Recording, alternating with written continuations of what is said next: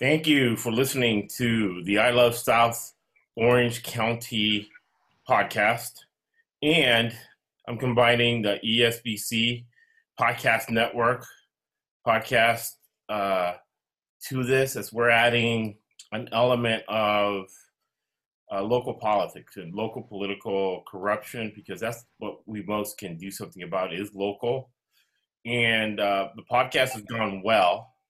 And we've also been able to connect with a gentleman in Philadelphia and a gentleman in Florida that are also reporting on their local political corruption because, like The Economist, they did a study of 115 countries to find out which country had corruption. And lo and behold, they all did, right? All 150 countries. So there's a lot to report on, right? And the reason when I won a national award for journalism and I went to Journal Institute in high school and then in college, they said the reason you talk about uh, local politics is in any reporting is that truth is always a lot stranger than fiction, right? Sure. You knew about the pandemic would happen the way it did and its results. And today, we are very lucky and fortunate to have Eugene Fields from the CARE organization. And I knew them from, I'm on the board of the Orange County Diversity Council. And diversity is evolving. It's something completely different when it was 10 years ago, completely different what it is 5 years ago, and now with the pandemic, it's even evolving even more. And CARE was in it, I would say 5 to 7 years ago.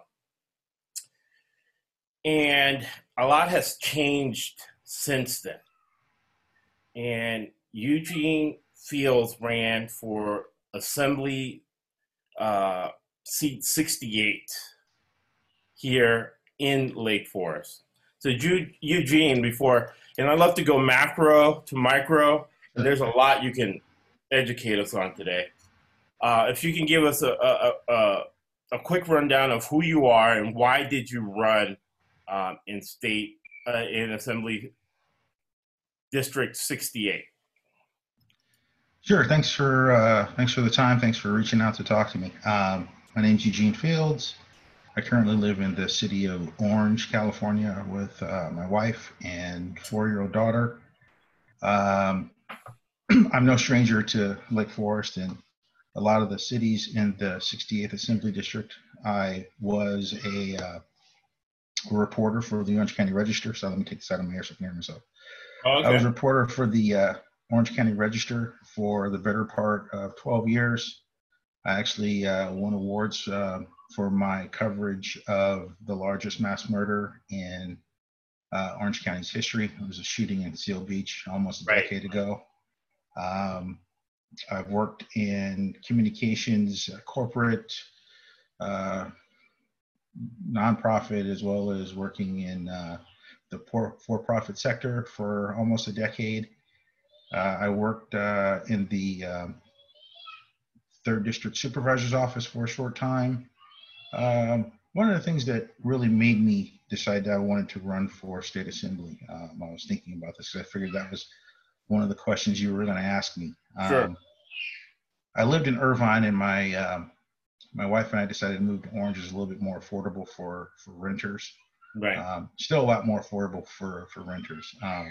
We were actually living adjacent to the Great Park, and we were paying about $1,700 a month for a 700 square foot 1-bedroom apartment. So we knew we wanted to start a family, so we moved to Orange, where we been staying for the last 5 years. But when I moved here, the Ku Klux Klan was passing out flyers throughout our city, and it really bothered me that the city council, who I'd written about for 4 years, my coverage of a reporter in Orange, they just kind of blew it off. I actually called the number on the flyer, and it was to North Carolina, Clavern. The number worked. I actually just saw it on my Facebook memories. Oh, wow. And the number still works. And they're actually holding a podcast. I think their podcasts are Mondays or Tuesdays. But when I basically decided to run, I saw a lot of the things that are going on, and I felt like our current representative, Stephen Choi, right? And Dr. Stephen Choi. He's funded by developers, and he's part of, basically, they operate like a mafia, and it's developers, and you have board of supervisors, Don Wagner, and then to your point, you have the guy who looks central casting from, you would cast him as the Imperial Wizard of the KKK in the South, if you want. A guy by the name of Fred Whitaker, who's a very corrupt CEO of a law firm, Cummings and White. And if you go to Cummings and White website, they never have a minority lawyer. They have like 50 to 75 lawyers, and they never have a black guy. They never have a Hispanic. And they have, maybe out of 75, you'll see 4 women on his website. So I do know Fred, and I would not, I personally wouldn't call him a member of the, I wouldn't go as far as call him a member of the Klan. I'm saying he looks like one, No, well, I mean, that could, that's, I'm not going to go that far. I'm not even going to go that far. I'm just not going to say that. I don't, right. Anyone can be a racist. It doesn't matter what your skin color is, what you look like. It's what's inside. Right.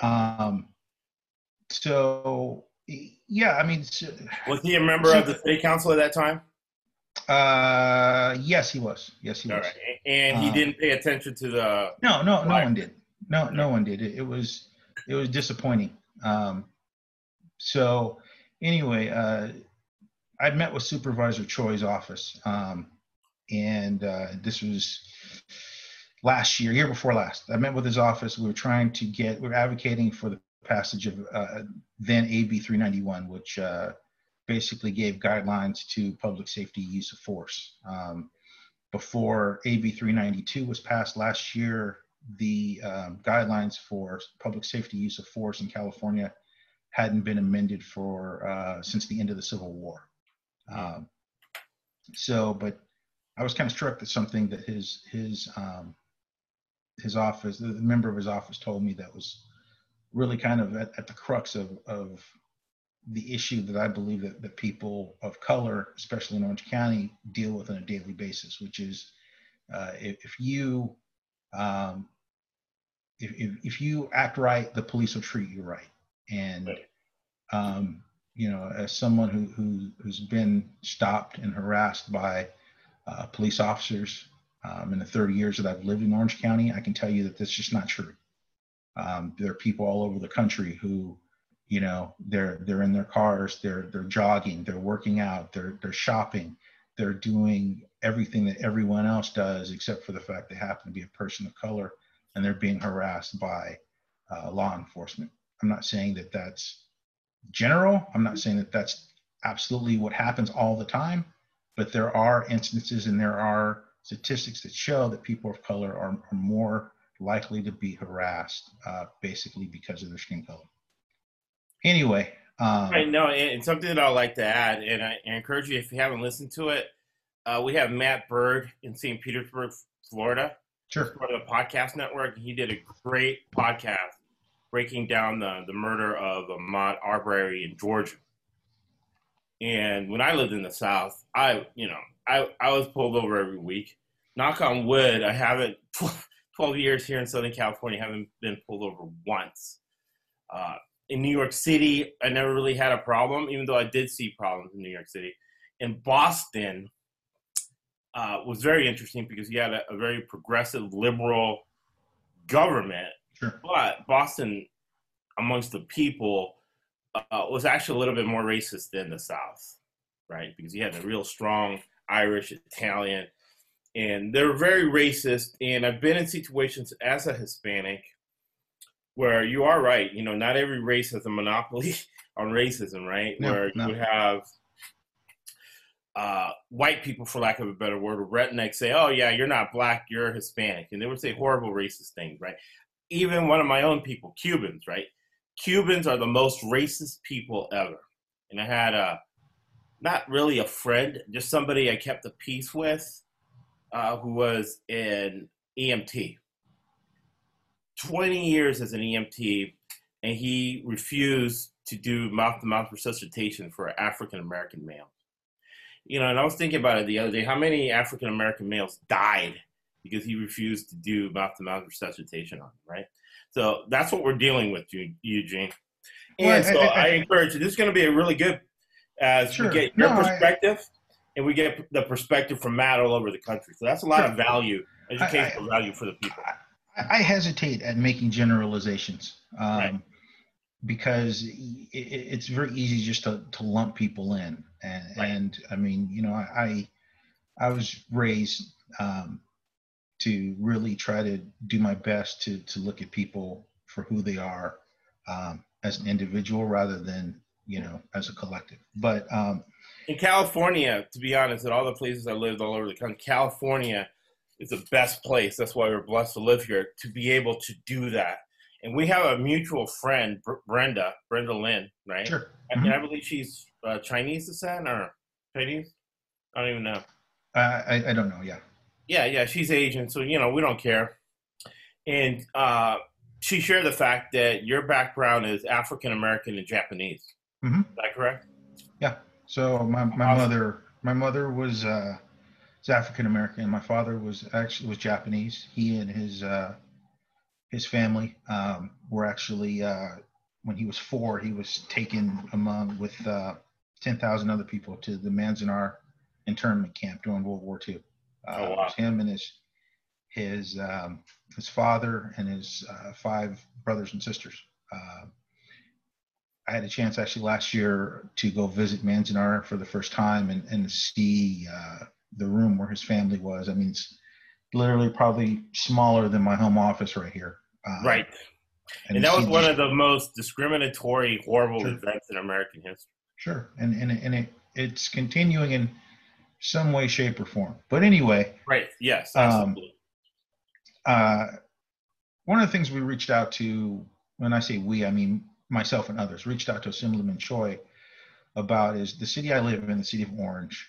They spray. Choi's Vietnamese, I would say, right? He's Korean. Korean, okay. We reached out to his office because in Orange they spray a carcinogenic toxin. It's basically Roundup. It's been peer-reviewed studies have shown that it increases risk of non-Hodgkin's lymphoma by 40%. Interestingly enough, when Mr. Choi was the mayor of Irvine, his city actually banned the spraying of that chemical throughout their city. They actually don't spray it in Tustin, and I want to say a couple other cities in our district. And we reached out to him, myself and other parents, because my daughter, she's played in at least 12 of the 22 parks, not recently, right. But she's played in 12 of the 22 parks in Orange where they spray this stuff repeatedly. We met with members of the city council, we met with city staff, and we didn't get any kind of positive response. So we reached out to Assemblyman Choi, and he wouldn't even take a meeting with me. And it struck me because I and then we have a visual. We're sharing the screen. Sure, so sure. It struck me. It struck me because I'm a constituent, and regardless of whether or not I'm a Democrat or a Republican or NPP or whatever, I live in his district, and he's being paid $100,000, $110,000 a year, right, to at least give me quote unquote lip service. There were issues that I really cared about. Obviously, in Orange, there was a huge homeless epidemic. I lived in Irvine, and they did a great job of decreasing homelessness. I'm being politically correct. right. But so, and it's not something that city has experienced. It's not something that city wants to deal with. obviously you live in Lake Forest. I used to work at the Register Bureau off of Aspen down the street from the Hat. Right. So I was very familiar with the level of homelessness that's still going on. I actually worked for an international insurance company in Lake Forest, so for a couple of years. So I saw that. Right. Homelessness is an issue that unless you are on the ground dealing with it, working on it, it's one of those NIMBY issues. Obviously, Right. healthcare. So something I want to kind of interject. So when you Sure. talk about homelessness, right? Mm-hmm. And I look in choice people who endorse them, right? Sure. You got Lisa Bartlett, Mm-hmm. the board of supervisors. You have Don Wagner, Christina Shea, Harry Sanu, Greg Ratz, Don Sedgwick, Anthony Coe, Tony Beal. I don't know why I have Anthony Coe here twice. But you got Michael Keir. Michael Keir wrote a book on germ warfare. Crazy book, right? And seeing conspiracy theorists. And he's a regular on Fox News. You have Scott Voights. They spelled his name wrong here. He's part of the Lake Forest City Council that I'm familiar with him. And several women have asked me for referrals for attorneys for him sexually and physically harassing them. And for drug use, right, on meth. You have Dwight Robinson, who is on the Air Quality Board, and he imports grain from China. And he's the local guy who facilitates Chinese real estate with the poster I have behind me, Benjamin Yu, who finished a little bit ahead of you. No, he finished behind me. Oh, he finished behind you. Hey, good job. Congratulations, because he spent $300,000 to. How much did you spend on your campaign? My campaign spent $5,000, and we finished third out of 4 contenders. Well, think about this. You beat him. You were a lot more efficient. $5,000. He spent $300,000 to finish behind you, right? Well, I was involved with him. I was grateful that we had a lot of grassroots support. I was endorsed by the California Progressive Alliance, which was started by Gail, the former mayor of Richmond, California. Right. Basically, they endorse corporate-free candidates, people who won't take corporate money. Right. I'm a big proponent of getting corporate money out of politics. So I saw this, and I saw the developers putting their hands in this right, race. And that's your fight, because all those people that we just mentioned, they're all 100% founded by developers, and then developer organizations like BIA, the Building Association in California, Sure. South Orange County, Sure. South Orange County Economic Council. And I want to show this, right? Because in the endorsement, because this is who you're fighting here. You go Lincoln Club, right? Sure, yeah. And I like attacking the Lincoln Club because they personally attacked me. And really, at the end of the day, all I am is an informed citizen who likes doing a lot of research, but I encourage people to do their own research. Yeah. You go to the Lincoln Club, and I don't know if they have it now. Yeah, here you go, right? So you have the guy from Fox News is their guy. And I think their keynote was Ivanka. I guess they took Ivanka off the front page. But you have right here Ted Cruz. And you have a keynote guy they'll pay $10,000 for is some idiot on Fox who's a comedian for like, I think he actually is a comedian. He's just a right-wing comedian. Sure. So, all those things, I felt like there were a lot of people that I had spoken with and met during a lot of the work that I've done. Sure. Before I started working for KRLA, afterwards,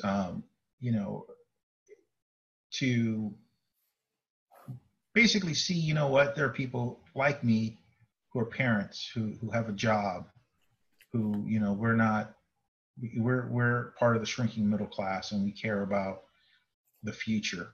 And Sure. we care about, everyday average American things. And I felt like it was, I may not win, but I'm I'm going to give it everything that I have. So, June last year, I pulled papers and started going out and talking to people, and it was, the reception I got was really encouraging. People really liked what they heard. They liked what they saw. And I mean, I'm not just some guy who decided to just throw my name in the ring. I mean, I've covered local politics, budgets, and having an understanding of how these things work.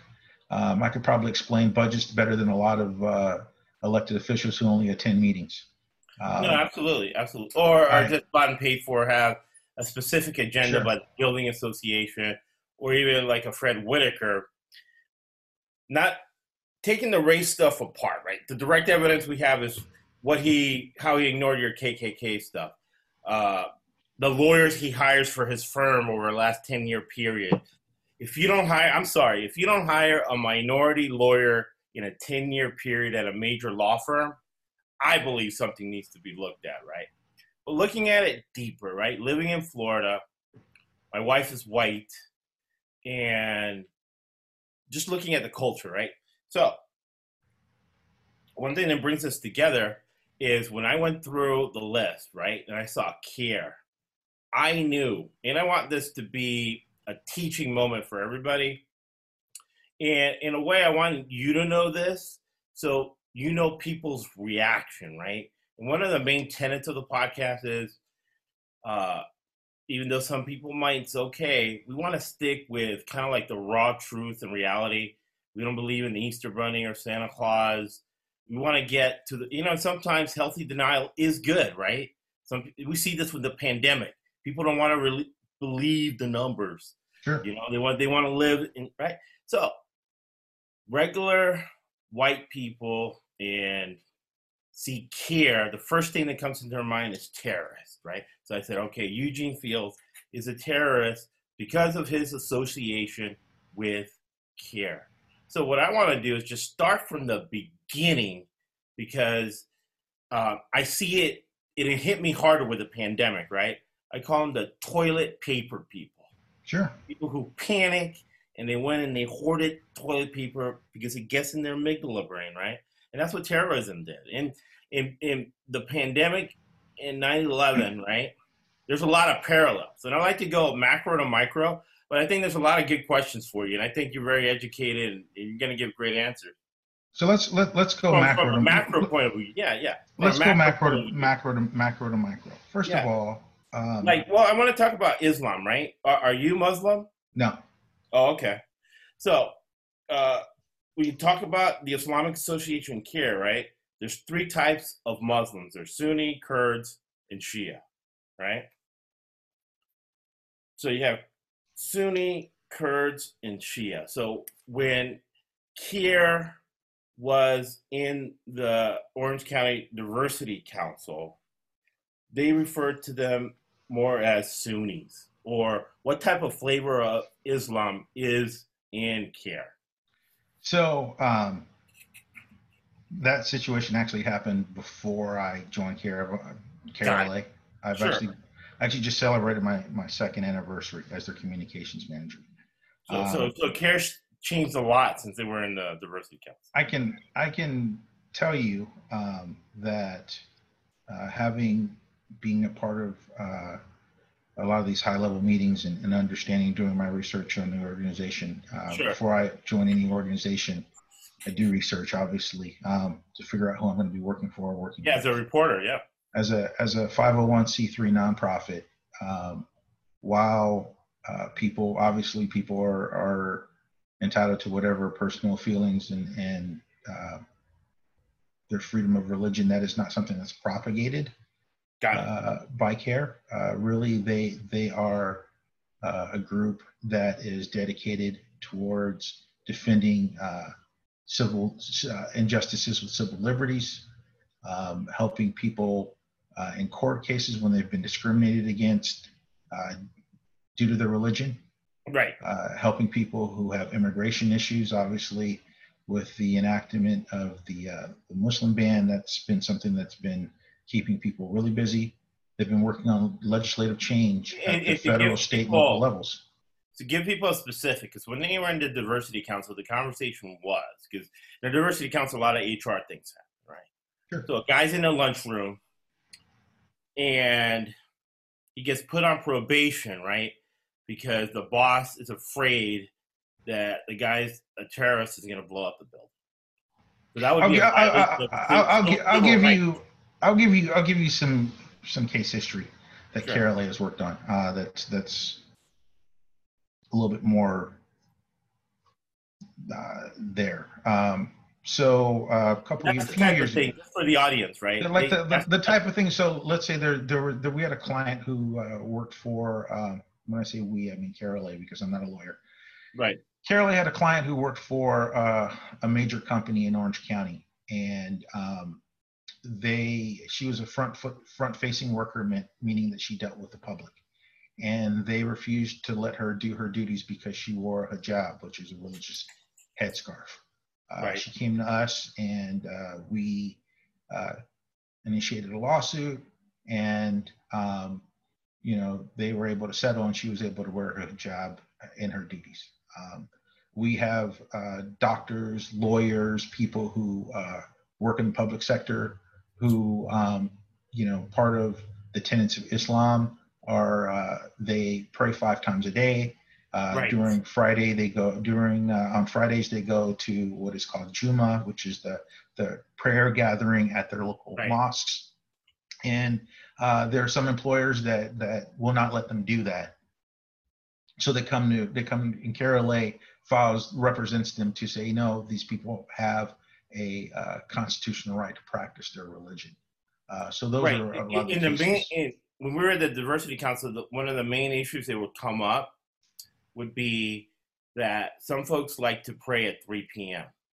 So it's not a liking to pray. It's basically there are set times throughout the year. Right. Where and literally you can go online and look at prayer times, and based on the position of the moon, that they're dictated to pray.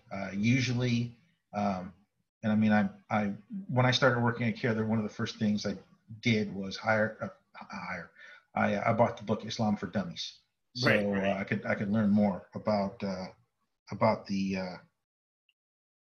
religion and the culture. But most of the time, Jumu'ah prayer is held at somewhere between noon and 2. So it's in the law says that as long as it does not harm the business, you have to give that person a break if they want it during that time, because they're allowed, everybody's allowed 2 50-minute breaks and a lunch. So I remember that being one of the examples they use for initiating litigation would be someone saying, hey, this does not affect the business, so this person's allowed to practice their religion. And it's very interesting, because one of the main contentions that I always brought up with CARE was one guy from CARE answered it one way and the other guy answered it a way that I liked. And it's interesting that you're a non-Muslim that was hired by CARE, right? Because under certain interpretations of the Quran, if you are, and that's actually an HR question some people would ask, right? Do you believe that infidels are to be put to death, right? One guy was like, well, yes, but I don't want to answer. The other guy was like, no. The other part of and that's what I want to teach people, that it's almost like Mexican when they say Mexican, right? Mexican's a huge country with 12 states. And when you talk about Mexican food, the food in northern Mexico is a lot different than the food in southern Mexico. So you can't just make a blanket generalized statement and say Mexican food. Well, it's interesting it's interesting that you bring this up, because when I was in junior college, I actually was an unpaid intern at a local non-denominational Christian church. Sure. So I did a little bit of before I became a reporter. Before anything else, I actually wanted to become a full-time minister and start churches abroad. Nice. What religion was that? What denomination? It's just a non-denominational Christian. Sure. So there are more than 100 references in the Bible about either followers of Yahweh um, putting non-believers to death, and that is for a lot of religions. There's a lot of language that goes that way. And again, I definitely believe you're right. Is a lot of these things are based on interpretation. I mean, I question people who call themselves Christian, Right. who uh, basically are racist, who are xenophobes, who have ideals that are definitely against the teachings of Christ. And people will call me ignorant because they disagree with me. Right. I actually believe that people are entitled to um, their beliefs. I believe in the First Amendment, but my point and where I take issue is when those beliefs cross over into other people's public safety and well-being. Absolutely. So one question I want to ask is you covered that mass murder, right?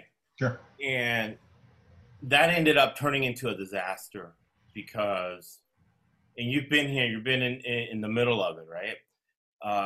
You're aware, you remember Mike Corona, Mm-hmm. Yeah. right? So he's the sheriff of the whole county, conservative county. And it's funny, right? Truth is always stranger than fiction. As religious values, as conservative it is, you have the sheriff of the whole county convicted of multiple felonies. Now, around the country, before I even moved here, they said that the issue with that prosecution was that even though you got Mike Corona and you got Bustamante, the infrastructure is still there, right? And you see this almost in the donor list of Stephen Choi, right? Uh, so that infrastructure was still there. And then the mass murder, you reported on it, right, was almost a casualty of that with the approach of the Orange County The then district attorney's office, yes. and the district attorney's office uh, not being on the up and up, you know. And you as a citizen there watching this, what has changed, right? If you can provide us, what insight can you give us that hasn't been necessarily reported in the news and you live in the community? What has changed, right? And where do we go from here? Another thing I'd like to add was that in 1995, because of corruption and mismanagement, the County of Orange, as rich as it is, Newport Beach, all these property taxes and high real estate values went bankrupt. And they just finished in June paying the interest payments on the last bankruptcy. Now they're going to go bankrupt again. I know the city of Lake Forest, they said in 4 or 5 years, we were going to be in the red, which is ridiculous. But now with the pandemic, that's going to accelerate that. So let me know, what insight can you tell us of all the years of reporting in the corruption and even something that you were intimately involved in, how that blew up, how that infrastructure works? What do we do now and what can we do in the future?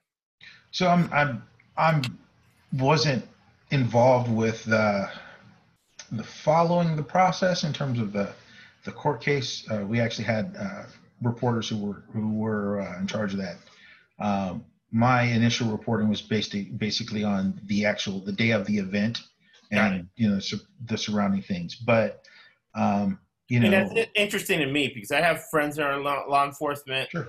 And I've seen events happen, and I've always wondered, man, this is so corrupt, or wow, I can't believe you would hope that processes on the scene would be more evolved than what they are. There, basically, I tip my hat to law enforcement. I have friends who work in law enforcement. I have family who have been part of law enforcement.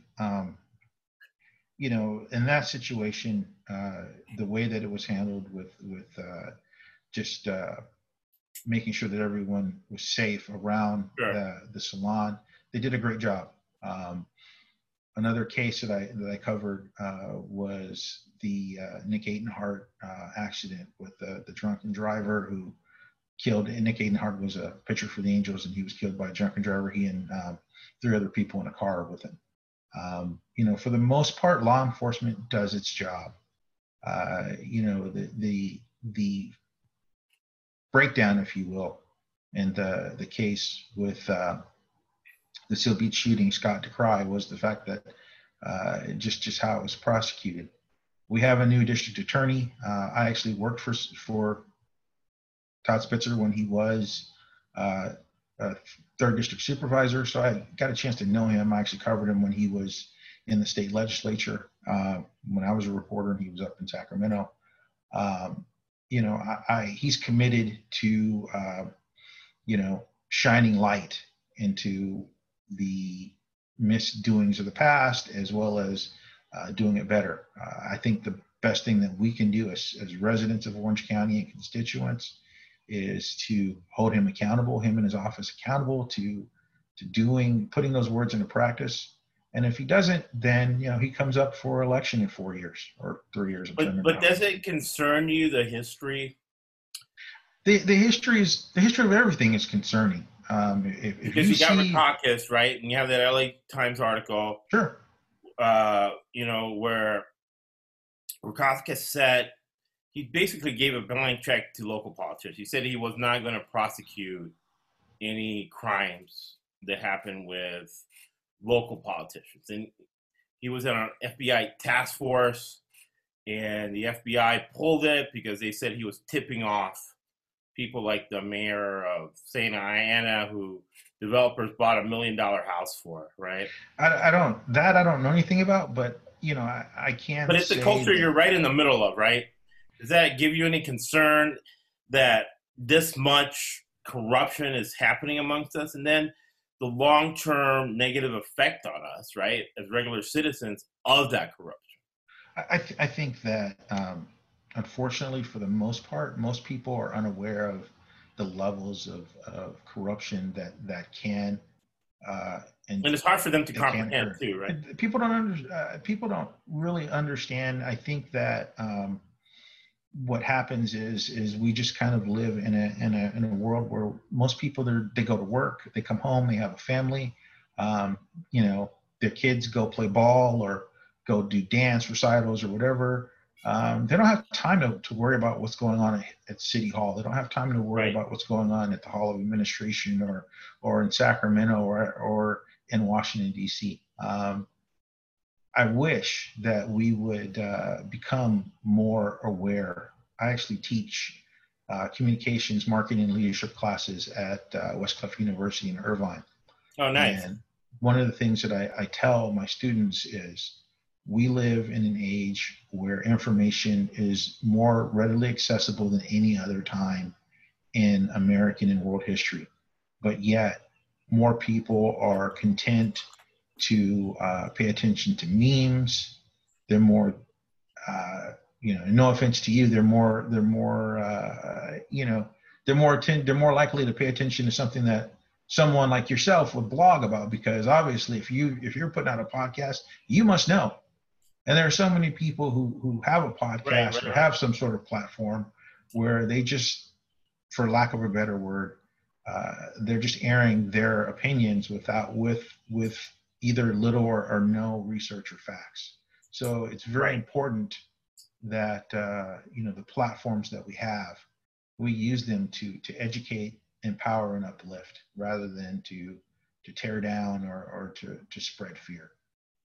Right. And one of the tenets of the podcast, right, even though the one I do on sports and finance, is do your own research. Sure. We're just, nobody has a monopoly on the truth. And what we want to do is make it a starting point so people do their own research, look at a candidate's 460 forms, look at where the funding's coming from, sure, right? Go to their website, look, oh, this person he's the CEO of a law firm, and he has 100 lawyers, and none of them are minorities, right? That doesn't really mean anything, but it does mean you should research it a little bit more. So I think it's important because I've seen a couple of your podcasts, and a lot of people asking me this question, especially when I was a candidate. Right. Um, why is it important? It's a two-question things. Why do politicians need so much money? Number one. Number two, why is it important where that money comes from? Um, the first question is people kind of are shocked, but take the 60th Assembly District. There are 400,000 people who live in the 60th Assembly District. I want to say there are about 250,000 of them who are registered voters. To be able to put a piece of mail in their hands, you're talking about, and we're talking about high propensity, which are Right. people who vote in each of the last three elections. You have to pay postage. You have to pay for the actual creation of the printing of the envelopes. So there's money there. If you want to put signs in people's yards, if you want to do any kind of advertising, all of that stuff costs money. So people raise money just to have outreach. One of the people who advanced to the primary, within 3 weeks of the election, there were 6 pieces of mail that went to people's homes. That's a lot. It's a lot of money spent. So that's why it's important. That's why people are raising so much money. But the secondary thing is where that money comes from. Assemblyman Choi, I noticed he had received, I want to say $12,500 from Southern California Edison. Right. That's kind of an interesting thing when you start looking at his votes and you realize that he voted no on ways to find clean energy. Right. He received money from R.J. Reynolds, the cigarette company. Right. So when people receive large amounts of money from whatever interest they are, it basically, I'm not saying they're buying a vote, because sometimes someone. I would say that. I would say. I mean, I'm not going to say people are necessarily. And to be honest. But it's the appearance. People talk, right? Sure. And I've had plenty of politicians tell me that they voted XYZ because these are the people that gave me the money, and then my first foray into local politics, because to me a lot of local politics is entertaining, right? So always the Shakespearean play going on. But it started 30 years with Charlie Crist, and this is where Charlie Crist was the Attorney General for the state of Florida. He eventually became the governor of the state of Florida and was on actually the short list to become vice president. He lost out to Sarah Palin, of all people.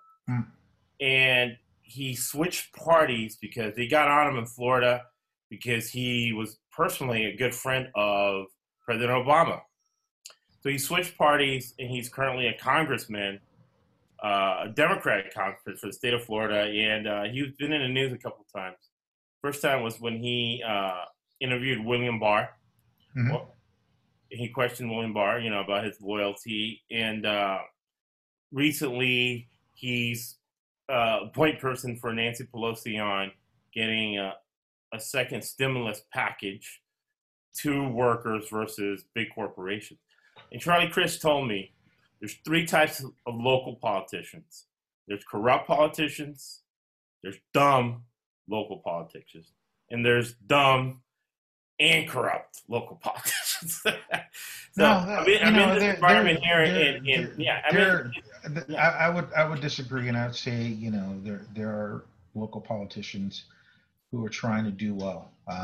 I look at a lot of people who have got elected. And who are they? I know you're one of them, and I trust that you're doing the best you can. I know that Dr. Gardner, we've had some really good podcasts on COVID-19 in Orange County, and also on we had a really good podcast. I don't know if you got to see it, but it was really good. Sure. On Chinese real estate interest in Orange County and how they've inflated real estate prices. This is the thing. And one of my friends said this, and it was regarding this presidential election. But sure. I put it everywhere. We have become a hyper sensationalized electorate when it comes to electing people, especially our president. I personally believe that it started right around the turn of the century when George W. Bush was elected. There was an interesting poll that he won. Which candidate would you rather have a beer with? Right. George W. Bush or Al Gore? And Bush won. Right. So instead of electing people based on what they stand for or what they want to do, we now elect people based on Q rating. Right. The And a lot of problem, people, and I was in Florida at the time, sure, a lot of people feel that he didn't win that election, right? I had a restaurant, right? And I remember Cubans in Miami coming to me and saying, hey, we're going to give you X amount of dollars to drive this truck from Hialeah to Liberty City. And it was a truck full of Gore boats. So I know for a fact that those were Gore boats that might have even flipped the election in 2000, right? So that's one of the, when the national consciousness of, the corruption kind of came in. But I see your point where we're not doing enough research before we vote. There's not enough research done, and then what happens is basically we hold people to a quote unquote purity standard, where it's all or nothing. And my friend told me that we're not electing a president to have them come over to our house to have dinner. Right. We're electing X person, X, Y, or Z, because they have policies that will benefit us, the electorate. Right. And that resonated with me. I can say one of the things that I've done since the election was over and during this pandemic. Sure. And how has the pandemic affected you, Like most Americans who are fortunate enough to still have a job, I'm working from home. I work probably 10, 11, 12 hours a day. We're on day 61. My 4-year-old daughter is, it's tough because she loves going to dance class. She loves going out with her friends. She was in preschool, and those things are canceled. So she's doing a lot of Zoom classes. My wife is very creative, so they're doing we're doing a lot of activities here at home. I was going to a boot camp. I stopped doing that. I actually, basically picked up my love of running again. So I run at night when there's no one around, to kind of work out at home. I tend to look at life through a glass as half full kind of thing. I know 7 people who personally came down with COVID-19. Wow. I have family and friends who have relayed to me stories of people who died from this. One of my relatives actually lost her job because of the pandemic, not being able to do business. So I look at it like it could be a lot worse. People are dying. People are losing their jobs. People are sick. So the inconveniences of having to stay at home and not being able to, go out and get a haircut. My haircut, my wife cleaned up a horrible job that I did. I'm lucky, man. I just get to do what I've always done. Yeah. So, but no, seriously, it's affected me, and because it's allowed me to focus on things that I like. One of the things I wanted to do is do a random act of kindness. Sure. One of the things that I'm proud of during this time, when I'm trying to segue back into the point you asked me, was sure.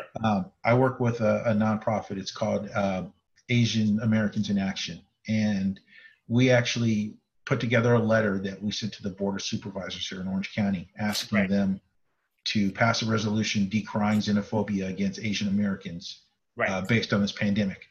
Mm-hmm. Within 2 days, the letter was signed by more than 260 organizations, elected officials, including 2 members of Congress, as well as Assemblyman Stephen Choi, which I was really grateful. Congratulations. That's a good one. Yeah. The Democratic Party of Orange County adopted a unanimous resolution based on that letter. The city of Irvine unanimously passed a resolution based on that letter. The city of Garden Grove passed a resolution. And then last week, the Board of Supervisors unanimously passed a resolution decrying xenophobia against Asian Americans. So there are issues. My point is, there are issues that I might agree or disagree with someone on today, but tomorrow they may do something that, hey, I applaud you. So when I say quote unquote, there are good politicians, there are people who care about what the job they're doing. They care about representing the people. So while I was unsuccessful in reaching the primary for the state assembly race, I actually was elected to the Central Committee from the 68th Assembly District. And we've had on the podcast too, and on the China one, Denise Foster, who I'm sure you'll meet. She was elected to the Democratic Central Committee, District 70. Okay. LA. So, and part of us, obviously part of the Central Committee is to identify and support members of our party as they run for office and support the values. So, I have friends we want Melissa Fox to beat Stephen Choi. Yes. I definitely think that she would do a better job in Sacramento than Assemblyman Choi. Absolutely. And we'll end with this. And thank you for your time. And thank you for being so gracious for your time and clearing a lot up as we educate the public on CARE, right? And we educate the public on yourself moving forward. You're a young man, so you can run again, and you can use part of this video and podcast to educate people on who you are and maybe why they should vote for you. But we'll close with something that you were talking about that's interesting. What have you, because everybody's used this as a time for reflection, right? Sure. And when you go in literature, I'm a British lit major to begin with.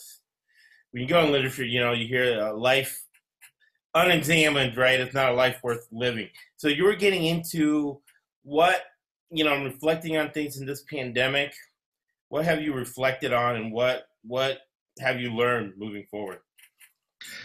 I think, I don't know. I mean, I've been pretty self-reflective most of my life. Right. I went back to school when I was 36 years old. I finished my associates, got my bachelor's, and completed my master's in 5 years. Congratulations. It was really funny because I was a commencement speaker for the University of Phoenix, and at the national ceremony, they flew me out to Arizona, talk in front of 10,000 people, got to film a commercial, interviewed Martha Stewart, and my mom was there, and we're driving home, and she literally hit me in the back of the head, goes, "What are you gonna do with your life?" And I'm like, literally, I just had the best day of my life.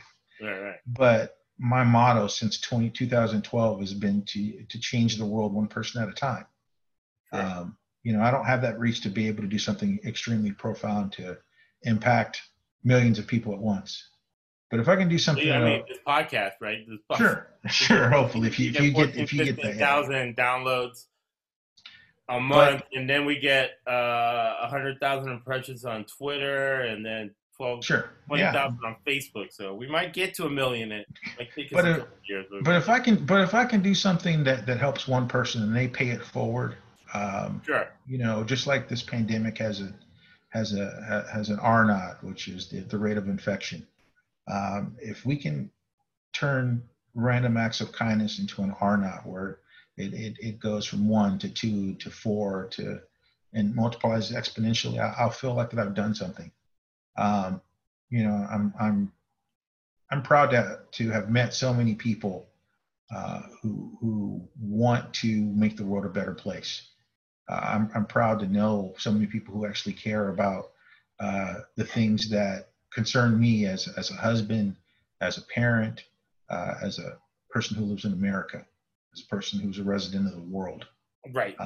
And that's what I've been reflecting on, is really what can I do to do my part?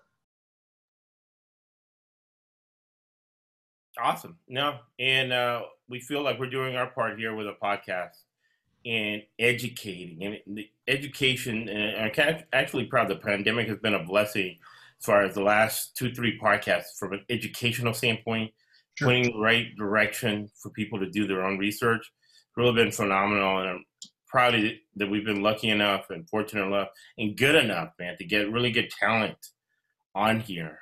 And that's part of it too. I've noticed there's a lot of talent in Orange County that just isn't getting the reach that they need to get, and we're working on that.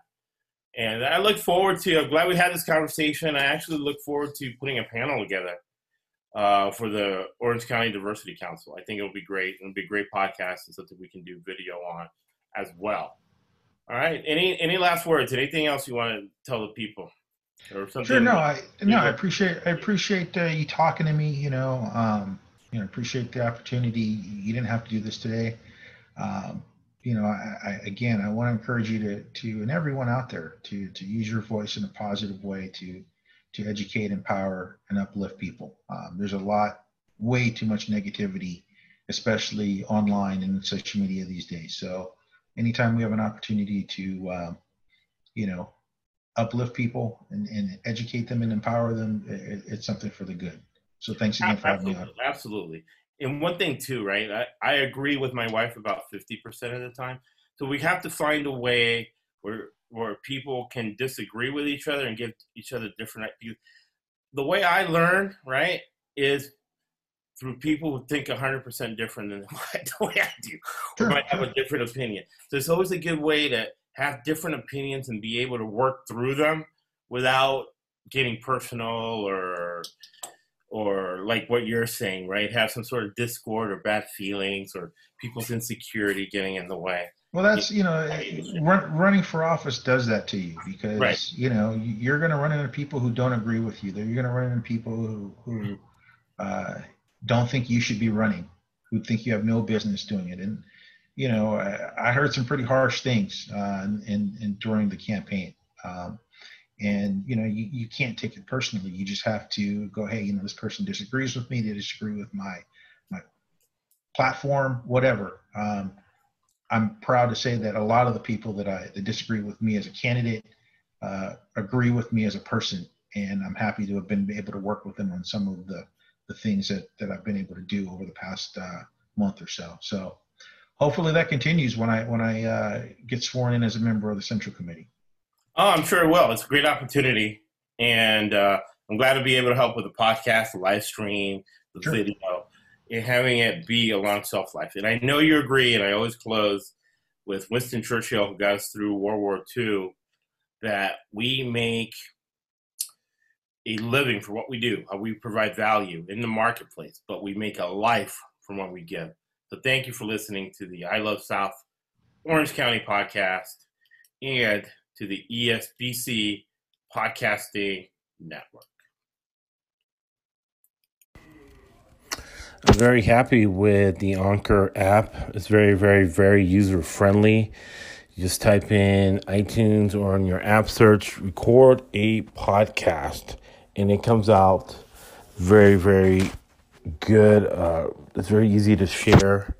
You could take it to promote what your brand is and what you really want to talk about. And it's something that I would like everybody to do so we can be able to share information better. All right, have a good one. Let me know if you have any questions.